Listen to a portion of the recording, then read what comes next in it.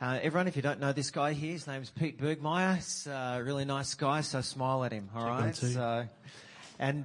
Pete, just as we're unpacking this theme, because there's a lot of images that just came up then and probably provoked us to consider things that we weren't thinking about just even a minute ago. And this idea of this month being spread out, where you are, this city, the marginalised, outer limits, it strikes me that there's one group in Australia that's been marginalised for some time, and that kind of 90-second promo thing just kind of cracked it open for us. So could you help us as we're kind of just wanting to drop the pebble in the ocean today and start a ripple that we're going to unpack more things next year? So this is a taster today. Could you just tell us, what is Australians Together? What's your involvement in it? And you did that promo thing. You put it together. Correct. Yep. Tell us about that. So I think there were 17 questions. Yeah, there, I did. there? I just fired them all off. Start with. Firstly, I'm not an expert on all things Aboriginal, but I've been learning some things. So if you're Aboriginal or Indigenous person here today, good on you. Thanks for being here, and I'm not talking on behalf of you. I've started with an organisation called Australians Together about 4 or 5 years ago, and we started off going, you talk to an everyday person down the street about our Indigenous heritage, and people intrinsically know there's just something not right. So that's the first thing. And the second thing is people don't really know what to do about it if they acknowledge there's something not right. So Australians Together is about exploring this idea of education and awareness of our Indigenous history and how it affects us today.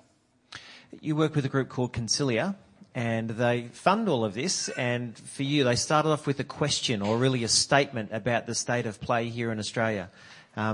This idea of a wound. Yeah, I guess that's a way of describing that it's something not right here, that there's a wound in the spirit of our nation, and that sort of captures the essence of our starting point. And that woundedness, if you stick that slide up,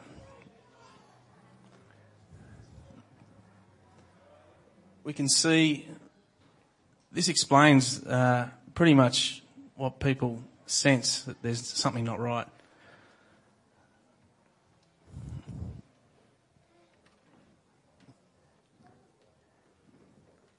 "15-year-olds, 53 times more likely to go to be in jail than a non-Indigenous 15-year-old. Like, that's unbelievable. So there you go. Life expectancy, 10 years less on average.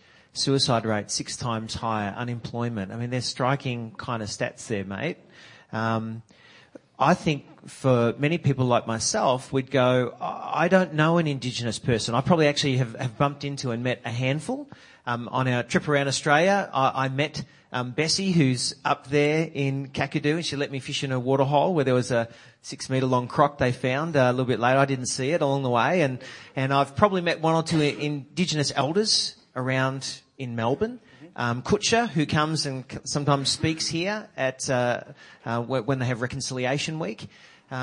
But most of us, I don't think we know an Indigenous person, and we kind of feel like we actually didn't perpetrate a lot of the stuff that happened a long time ago. So what's the value in it for us? Why should we even think about this thing?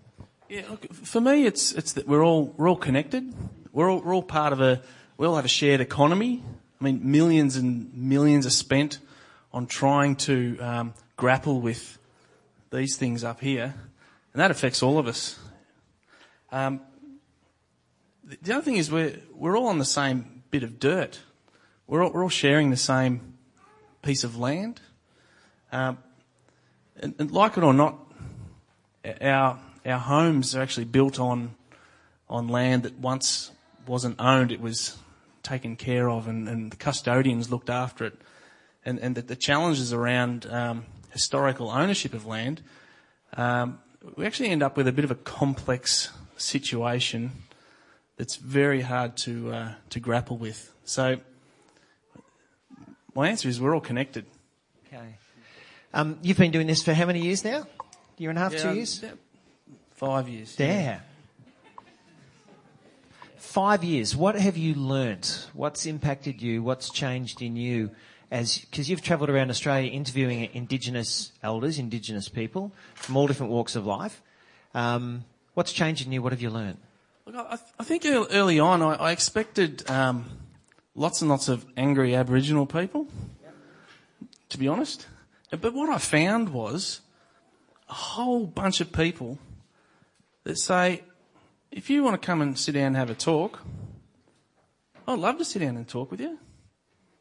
Once they suss out who you are, and if you're just trying to rip them off or trying to get stuff and write a thesis, you get past that and you just share who you are and what you're doing. The Aboriginal people I've met are amazingly gracious. I was chatting with a guy in Melbourne and I said, mate, am I actually welcome on this land? Like, strange question, but I felt like I had to ask it. And he goes, yeah, absolutely. There's conditions around things traditionally that if you look after the land, you're welcome. You can come and stay here, no worries.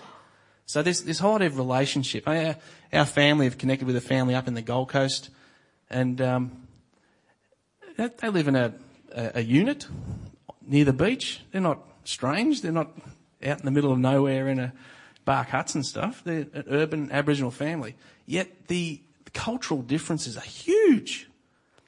And they've been teaching us about family, about community, and about what it's like to look after people when you go onto their country. So how has and you've touched on some of these, how has your interaction with Indigenous folk actually started to change the way you viewed your own family or other people or your own environment? Because it's been doing some stuff over the last 5 years. Yeah, absolutely. I guess the way you view family, where families are funny things, aren't they? I guess the default is to build high fences and keep people out, and so the family thing is about breaking down those fences and valuing what you do have, yeah. You've got a clip that you want to show us because you've actually done interviews with people. What's this clip about, and who's this person? Yeah, I guess the other thing that's really impacted me is the level of brokenness in communities, in people's lives. You interact with an Aboriginal person, and it doesn't take much. Even just the comment, "Where are you from?" Once they say where they're from, that's like a little key to a whole range of brokenness that perhaps hasn't been dealt with really well. I interviewed Arnie Iris, who's so wonderful. Broke my heart doing the interview. Cut together a little clip about what she was talking about, and keep a lookout for how the past influences our perceptions today. So I'll run that now.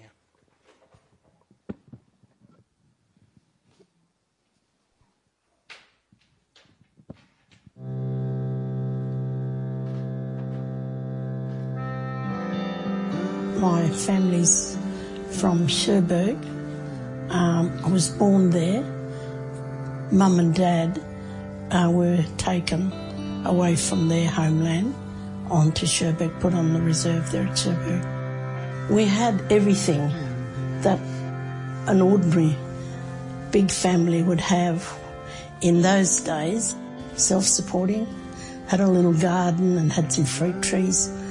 And my mum and dad was very particular about that.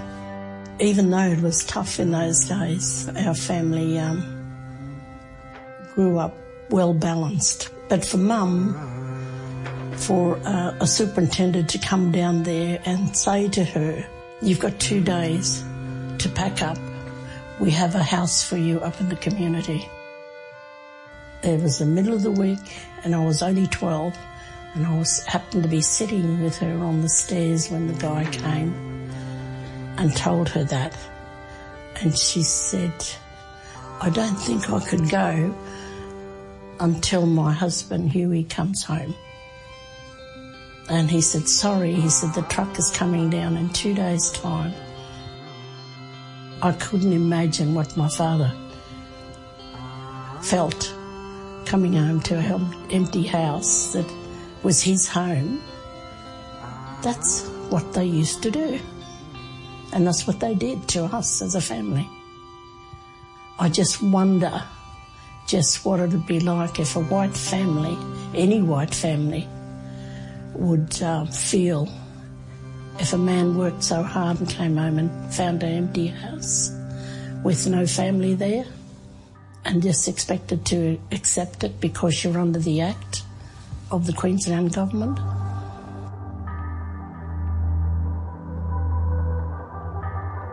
It affected my dad very, very much so, that at one stage he had a drinking problem. The same man came and tried to talk to him, and because my dad was a forestry worker, he owned a rifle, and he said to that same man, if you come walk into my yard here now, I'm going to shoot you. Because he said that, they came up and got him in the paddy wagon, took him off, and locked him up. A man who worked in the forestry work for so many, many years, out in the open spaces, it sent him crazy. And that's what's happened to my dad.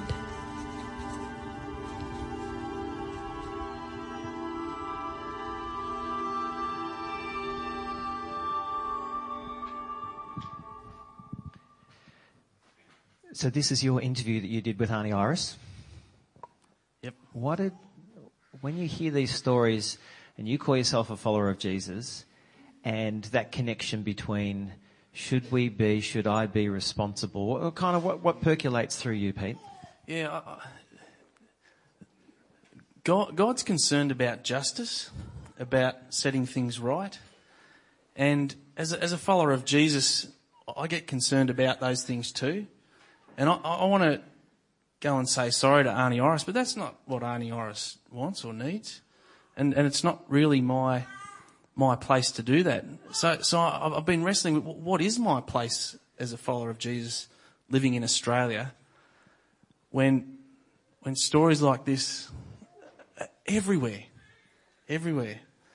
And you know, if I'm just going to say to people like Arnie Iris, Jesus will make it all better, and then leave them alone, well, I'm not sure that's going to be helpful either.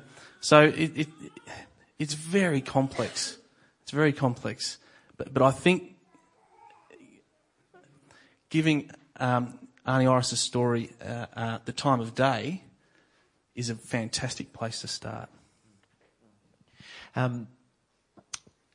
We're just really, as I said, dropping a little stone in the pond because we want to have a conversation. If we're going to really come at this, I think as a group of people at NCR, if we're really going to understand, we have to kind of enter into the conversation, enter into the understanding, and you've put together a whole series of kind of small group, home group discussions that we can have next year that's going to help facilitate some of this. I found a fantastic presenter, by the way, to help me with that.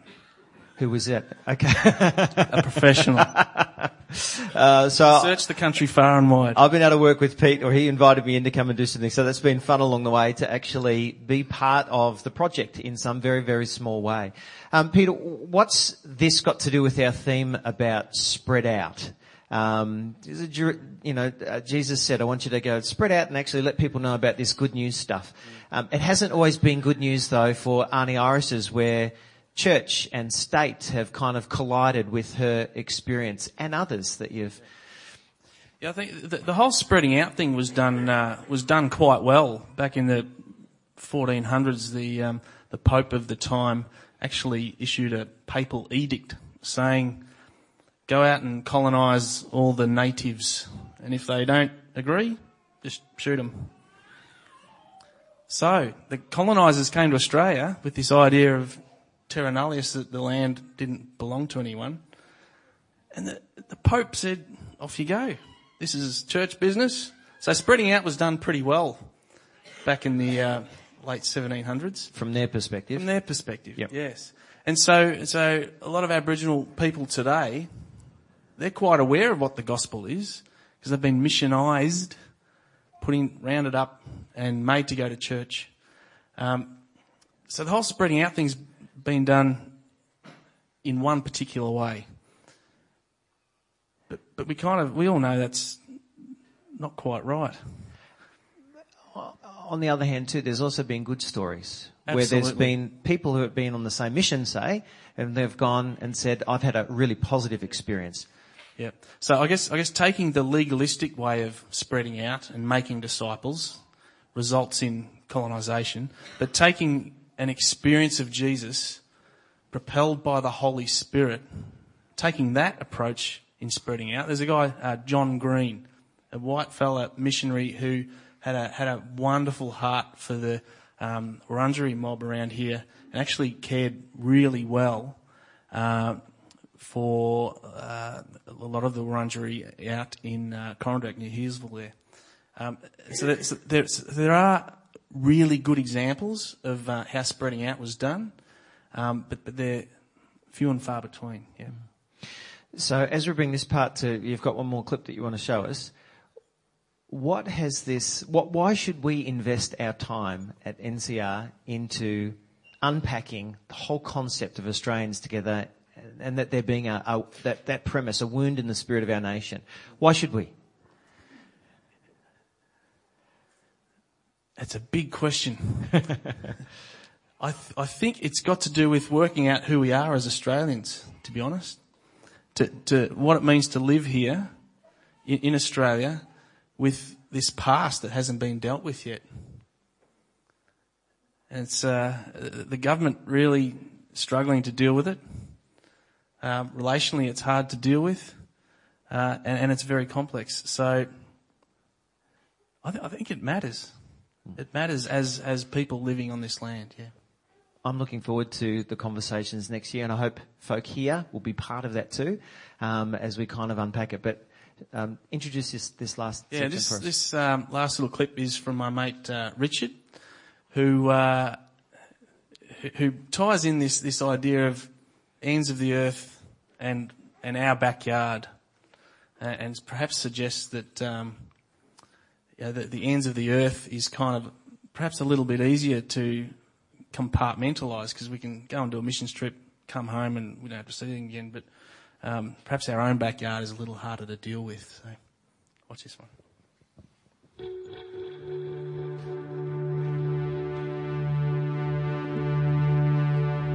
It's a lot easier actually to look beyond our shores, to deal with the stuff in your own backyard. That's another question.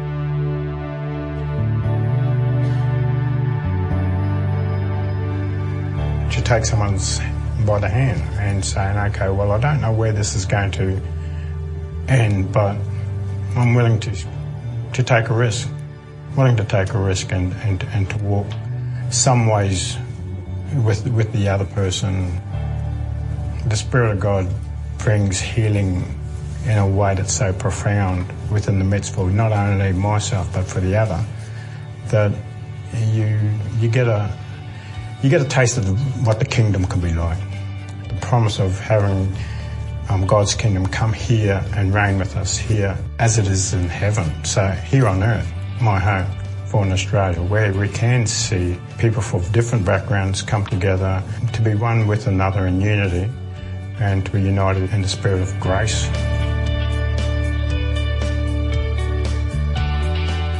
When we talk about Australians together, though, I think we approach it with an us and them mentality in terms of the people, the first peoples, and the people who then came with the first fleet. And unfortunately for us, that builds barriers. Australians together within the life of the church can actually lead the way in terms of how wider Australia can actually engage. There's a sense in which we can actually model what Australians together might look like. That's quite challenging, but at the same time, I think it's part of us answering God's call upon our lives here in this place. Australians Together is about dealing with the stuff that's in our backyard. However long the grass is, or however unmowed it might feel, or however broken the fence is, our backyard needs tending to. That's what Australians Together, for me, is about.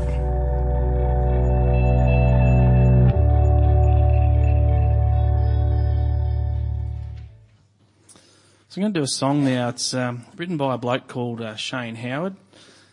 He's a white fella who's done some wrestling with what it means to be a non-Indigenous person living here in Australia. He grew up in Warrnambool, this Shane Howard fella, and started a band called Goanna Band. And he went off to Uluru and had an aha experience about all this stuff, and then that's where he wrote the song called Solid Rock in 1982. This song I'm going to sing is called Murri Time, M-U-R-R-I. So when I'm singing Murri, that's the word. And it's a word used to describe the Aboriginal mob up in Queensland, just a bit like you have the Koori mob here or the Noongar mob over in WA. And the song looks back to an idyllic time in the past and questions our future together. It's a bit of a folksy, poetic song, and resonates really well with a lot of the mob up in Queensland. So here we go.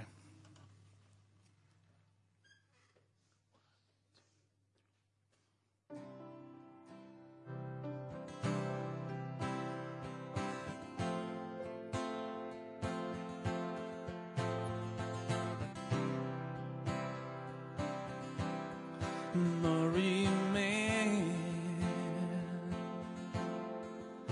Murri woman, I have seen a dream come true. Do you remember in those hills? Love was shared, love was made, Murri time.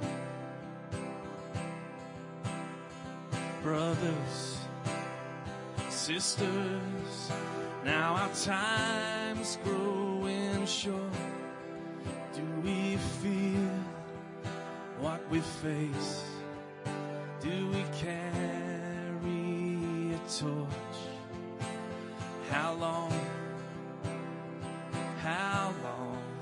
do these scars take to heal? To be free once again. Murri man,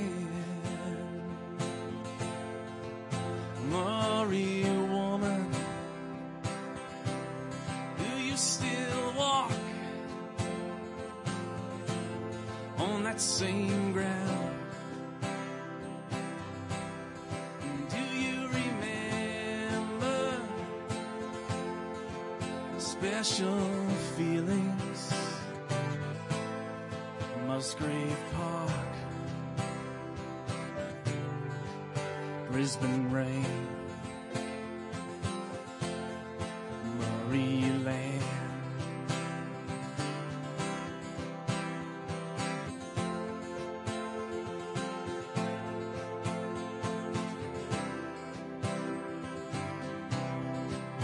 Now we're standing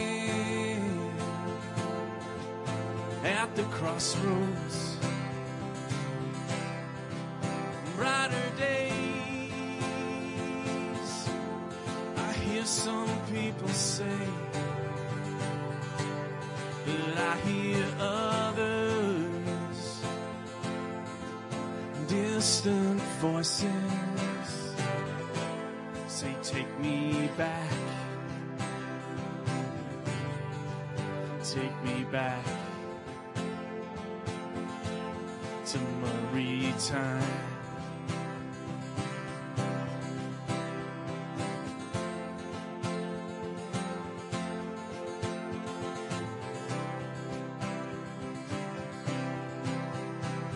By the lake,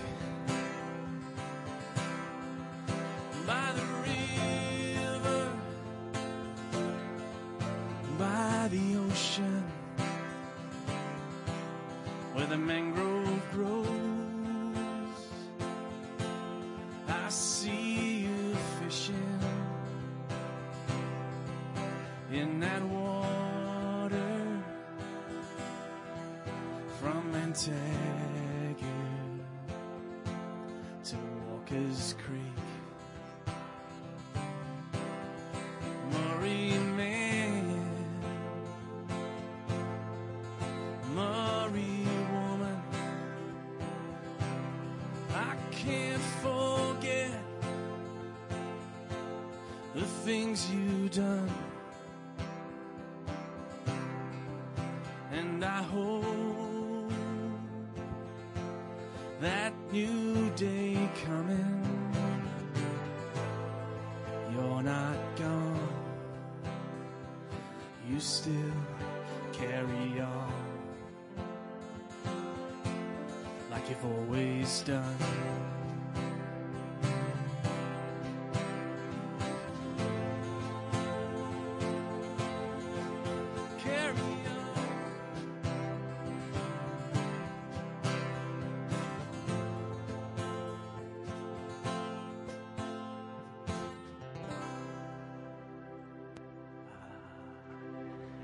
Thanks, Pete. Would you put your hands together for Pete? It's good. And of course, all the other people that were playing as well in the band too. It's good to be together this morning. Dan might have me just down a fraction. That'd be great. Hey, good to be together. Some sunny days, all of those things. Yeah, just give us a smile. No, there's some heavy things to think about there this morning, isn't it? But I'm kind of really looking forward to actually entering into a bit of a journey and a conversation. And I reckon we're gifted around the life of New Community here with folk who are actually experts. Or no, people would hate that to be called an expert, but someone who's diving in and can actually inform us about things that are actually relevant and practical and meaningful for our world at the same time. So that's actually really, really good. Looking forward to that next year. 4 things I just want to say very quickly. First one, baptism next week. Do you know there's someone who's getting dunked in the water? For a follower of Jesus, getting dunked in the water and coming out again is like this amazing event that it's nothing special about the water itself, but it marks something really significant. So if you're kind of thinking, I don't know this guy called Lucas Rutherford, I don't need to be there at that, I want to check you right at that moment and say, parents, singles, doubles, anyone, you need to come along next Sunday from 12:30 to 1:30 because this is actually a marking the moment that we do as a community thing. And we just identified with Indigenous people, they value community more than individualised. And it'd be really Western thing next week to kind of go, I don't know, Lucas, I'm just going to do my own thing. And that would actually be an anti-Jesus thing, all right? So if you're someone who actually wants to connect in and actually want to kind of do the follow bit and see how it kind of works, then come along. And if you're new and you're checking out God here today, now why don't you come as well, because we're going to have the barbecue down there, so you can actually don't have to bring your own food. We can even provide it for you, and then at 1:30 we're going to encounter that together. Second thing, I sent out a letter this week just to inform us about the Life of New Community. If you didn't get that one, you can get it there at the letterbox or on the way out in the table in the foyer. This Thursday we're having a discussion at 8 o'clock here to talk about some of the transitional things we've been doing on a Sunday morning. If you'd like to be part of that, come along, 8 o'clock here on Thursday. The very last thing I want to say before I launch into some conversation about this whole area is simply this, is that if you're a cyclist around here, would you be really careful? Do you know that Stu Conkey, our children's worker, got doored twice in a week and a half? So much so that he actually got doored, and he's actually made it here today. So if you see him, don't give him a hug, don't make him laugh because he had a broken rib and a punctured lung. So just for anyone out there in the cycling kind of world, or if you open a car door, could you just check both ways, because it's so very easy along the way. I'm going to pray and then I'm going to jump into some things here this morning. God, I want to thank you for this morning. I want to ask that you might speak to us in the time that we have available. You already have been, and I ask that you might crack open in us something that's really profound and good and worthwhile when it comes to who you are and what your agenda and your plan is for our lives and this world's life that you love. And I ask this in Jesus' name.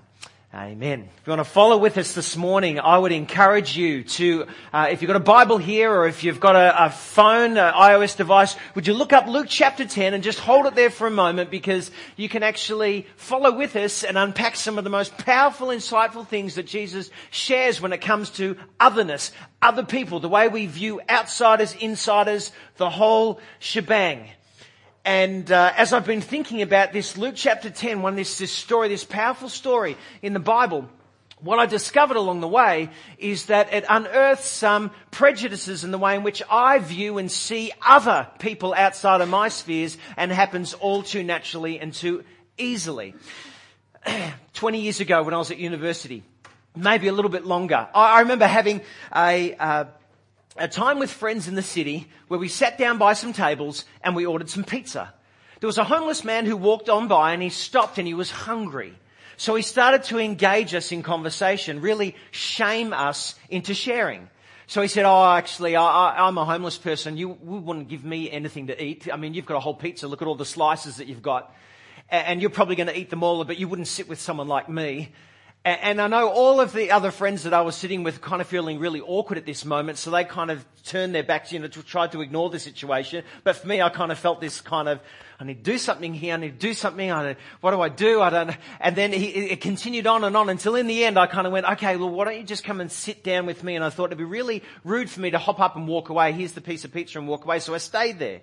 But I wasn't prepared for the smell. And I wasn't prepared for when he started eating, all of the food started to kind of come out again as he was kind of digesting at the same time. It was this really, really awkward kind of moment, but I wanted to do the kind of the right thing. But at the same time, all my friends had vacated by that time. And there I was eating pizza with this homeless person that I kind of felt shamed into doing so. My perceptions were kind of changing. Jump ahead of time. It was about 5-6 years ago now. I was in North India. And in North India, I was working with and teaching some people who'd become followers of Jesus from a Hindu background. And in that Hindu background, the Northern Indians, they were kind of learning about what it meant to follow Jesus. I said, could you tell me, this is all translated in Hindi, what is the good news? And they shot their hands up and they said, Jesus died for our sins so that we can go to heaven. I said, that's a good answer. I'm not sure if Jesus would frame it in that way, but it's not wrong. But I think he came to do far more than that just whilst people are living here on earth. And so I said, would you stand up one by one and tell me what difference has Jesus made in your life? And over half of the group said, someone prayed for me and I got healed. That's what attracted me to Jesus. But then there was one Nepalese young man. I didn't even know he was Nepalese.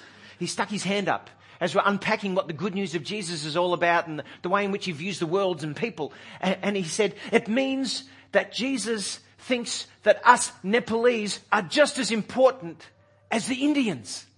And I thought, wow, I wonder what kind of conversation is going on even amongst a Christian, a Jesus-following community in that space for him to actually stick his hand up and say that.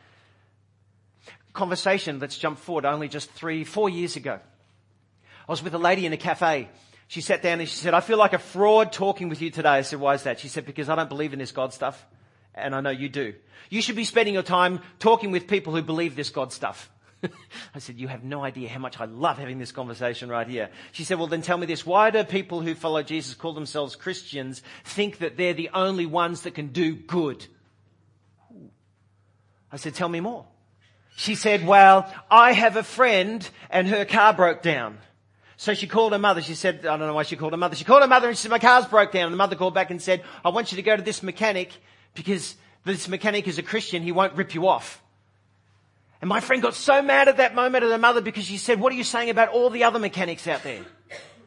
All the ones that don't follow Jesus, are they going to rip you off? Wow. I know what the mum was trying to say.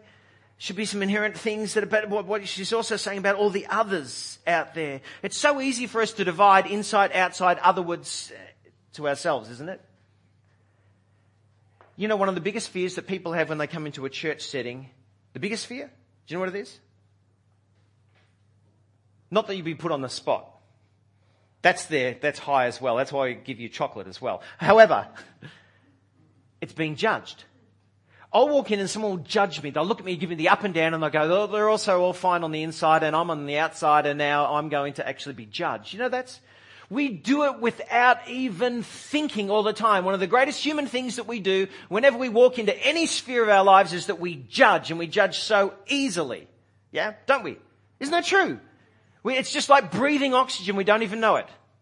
So what we have in our culture, we have stereotypes.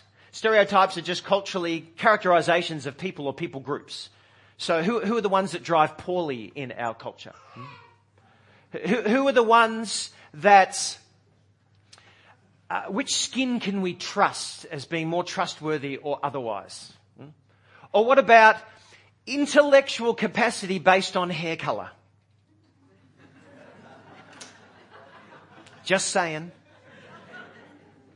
You know, along the way, what happens with our stereotypes is that become inbuilt biases against people. They become prejudiced, maybe on the basis of an encounter with someone. But so easily these inbuilt stereotypes can become inbuilt prejudices in which you judge the whole based on one. Isn't that so true? We judge the whole based on one, and therefore we delineate who's on the inside, who's on the outside, accordingly. And we do it without even thinking sometimes. And so that's why here we go. We're going to jump into a part of the Bible that just launches into this whole idea. And it starts with a question. One day an expert in religious law, that is a lawyer, stood up to test Jesus by asking him this question, "Teacher, what should I do to inherit eternal life?" This question wasn't altogether out of the question in that day and age, in that culture in first century. It was a question that would have been asked. But let's back it up for a moment, because a person who was a rabbi, and Jesus was identified as a rabbi, when you had someone who stood up, it was usually out of respect for the rabbi. This religious lawyer, who was an expert in understanding law and Torah and how to apply it, stood up not to respect but to test Jesus. And he asked him this question, "What should I do to inherit eternal life?" According to a Jewish person, the world was broken up into two time slots. There was the present age and the future age. The present age looked like this. The Romans were in charge. The people of God were no longer on the top of the pile, they're on the bottom. And one day the prophets had said that God would come and bring his reign to earth. That is in the future age.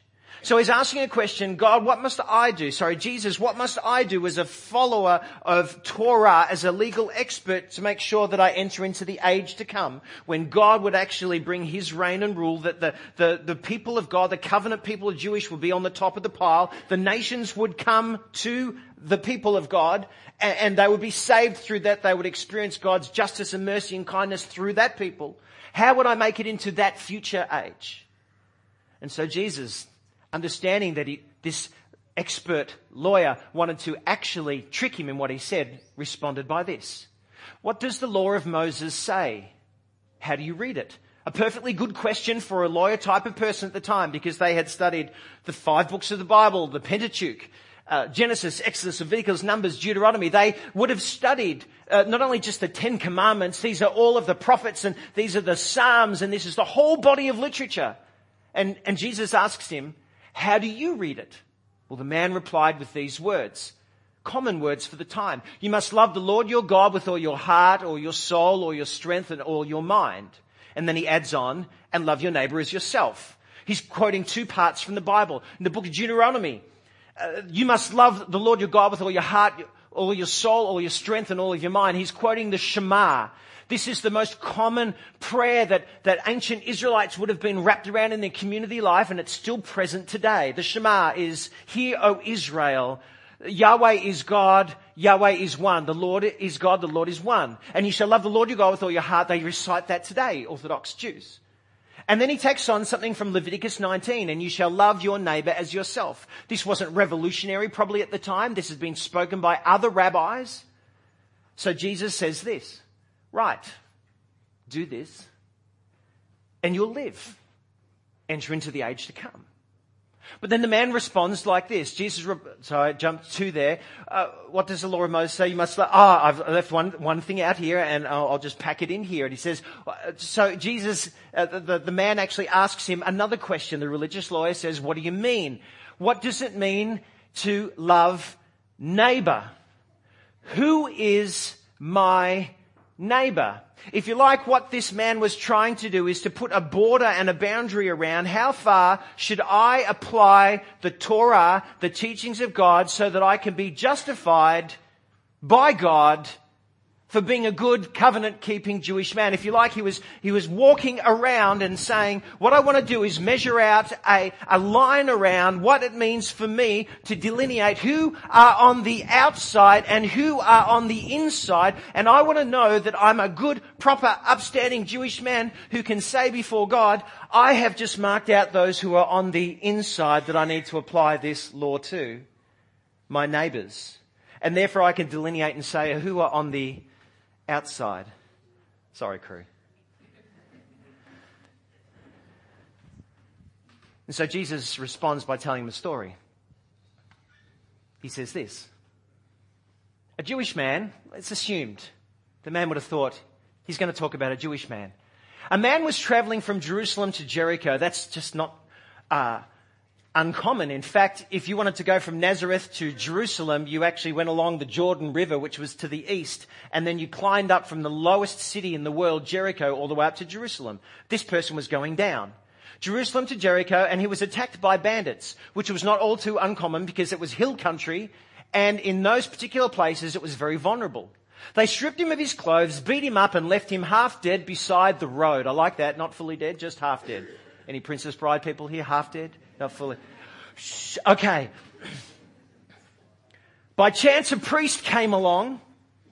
If you're too young for that one, you really need to watch it. But by chance, a priest came along, but when he saw the man lying there, he crossed to the other side of the road and passed him by. Now, if you've heard this story before, you go, I know how this goes. The whole idea is that a priest was someone who was the go-between between humans and God. The priest was on his way to Jerusalem, if you like. And when he saw this man, he's got two things running through his head. Firstly, he's half dead or maybe fully dead. If he touches a dead body, it means when he gets to Jerusalem and he's performing his priestly duties, what he needs to do is go through a weeks-long ritual cleansing, which means he can't do his priestly duties. So he's already predisposed to moving on.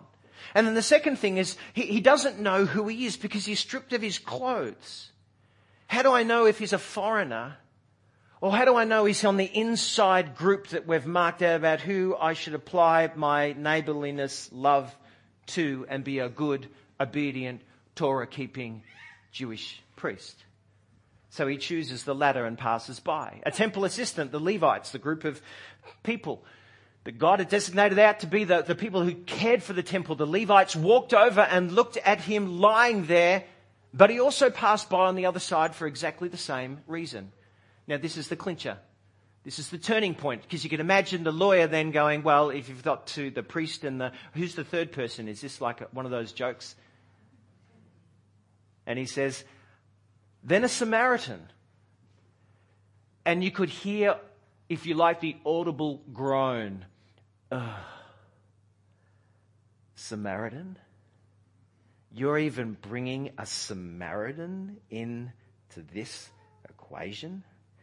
See, Samaritans and Jews, they have a lot of form. 500 years before, when the Judaites had actually been relocated to Babylon in exile and they returned, we looked at this a few months ago in the book of Nehemiah. When they returned, there was all this opposition for them returning and relocating, rebuilding the city, the temple, everything. Who opposed them? The Samaritans. So the hostility and the poison and the toxicity of relationship between the two, we cannot fathom. This is kind of like Collingwood and Carlton on steroids. Yeah. And so even just mentioning the word Samaritan would have just been this audible, Then a Samaritan came along, and when he saw the man, he felt, what? Compassion for him. Samaritans, compassion? It says, the Samaritan man went over to him, put him on his donkey, tended his wounds, put him up in an inn, gave the innkeeper 2 denarii, which was more than enough, and said, I'll come back and keep paying if there needs to be anything covered for this expenses, because I want this man to get well, this indiscriminate, half-dead, bodied man. And then he turns to, and Jesus says, now which of these 3 would you say was a neighbourly person to the man who was attacked by bandits? Sneaky Jesus, wasn't he? Takes his baseball bat and basically hits out of the ballpark every single idea about this line being drawn about who's on the inside and who's on the outside. Who can I actually apply love and grace and mercy, God's Torah to, and who I don't have to because I'm not obliged to. How can he be justified? And Jesus just, he subverts the whole thing. So the man's going, Samaritan man, let me get this right. A Samaritan man actually keeping the Torah. A Samaritan man actually doing a God thing. A Samaritan man, a Samaritan man, a Samaritan man, a Samaritan totally messing with his concept of who's on the inside and who's on the outside. And so the man says, couldn't even name the Samaritan, couldn't even use that word. He says, the one. The one. I guess who showed him mercy. And Jesus said, yeah. You want to be a good covenant-keeping, following, God-focused person? Now go and do the same. So tell me this. The lawyer was asking the question, how far does God's love and grace and mercy extend, and to whom should it be restricted in order for me to be okay? And the answer Jesus gives is, if a Samaritan can do it for a compatriot of mine, redefines everything.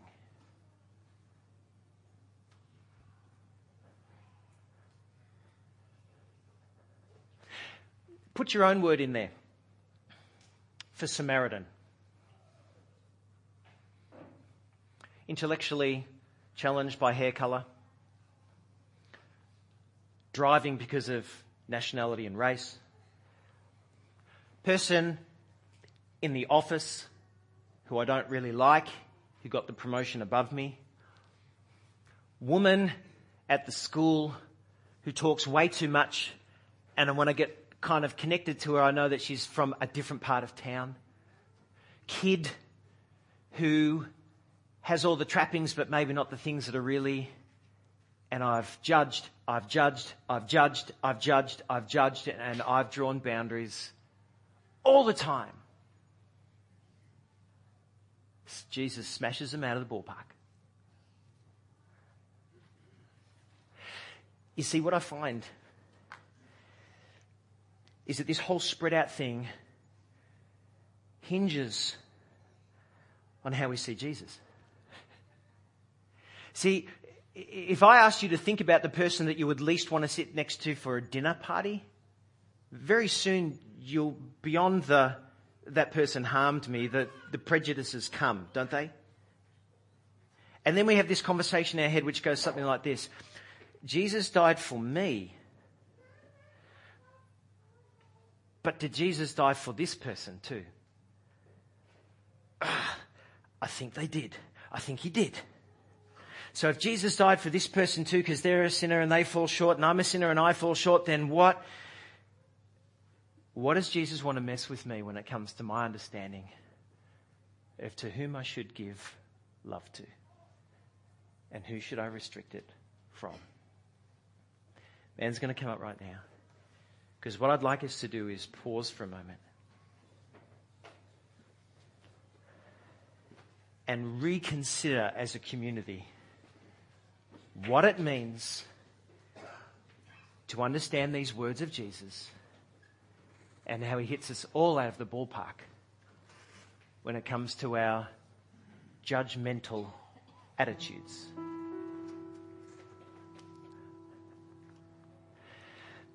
The only thing that I know in this world that changes prejudice is when I encounter mercy, grace, and love that is undeserving for me. And I choose to give it away to someone else who I have defined as being on the outer in order that I might bring them in. Not as a project, but because that's what Jesus fundamentally did for me. It's just that I've always defined myself as being on the inside because I believe the right things, open the right book, go to the right church. So I want to create a space here right now where the Holy Spirit might talk to us because he says this. Jesus said, you'll receive power when the Holy Spirit comes on you. And you will be my witnesses in Jerusalem and in Judea and Samaria and to the ends of the earth. And I don't suppose that all the people who heard that went, oh, do I have to?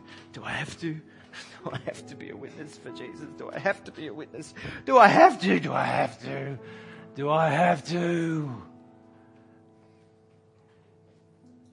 They wanted to. Because their encounter with Jesus was so absolutely inspiring. In him was life, and this life was the light of all humankind. And I believe that in my gut. So why wouldn't I want to just live that out for other people to experience too? Sometimes I don't even have to give words to it. Sometimes I will. He took a sinner like me, welcomed me into his family, dusted me off, filled me with his Spirit. Now it's changing my heart and my prejudices and my delineations. And if Jesus is like that, that is good news. The creator of this world throws open the doors, redefines the boundaries, located in Jesus, who says, come, repent, turn to me, forgive you, wash you clean, fill you up, send you out. You'll receive power, transforming your heart and your mind, your prejudices and all that stuff when the Holy Spirit comes on you. You'll be my witnesses. I want to hear this morning, you need an encounter with God's Holy Spirit to do a work in you. It might change prejudices. Mercy flows. Love's given freely. The only way we get that is when we come before the King of Kings. We ask him afresh and we worship him. So do a work in me. Because I judge like I breathe oxygen. Do a work in me. Heavenly Father, across this room right now, I would ask that you might be speaking and pouring forth your Spirit. And for anyone here who wants to encounter you in fresh ways, you might hear their desire, that you might hear their cry, their heart. Would you fill them afresh as they ask for it? Encounters with you. Transform us from having to wanting to because. Holy Spirit, come.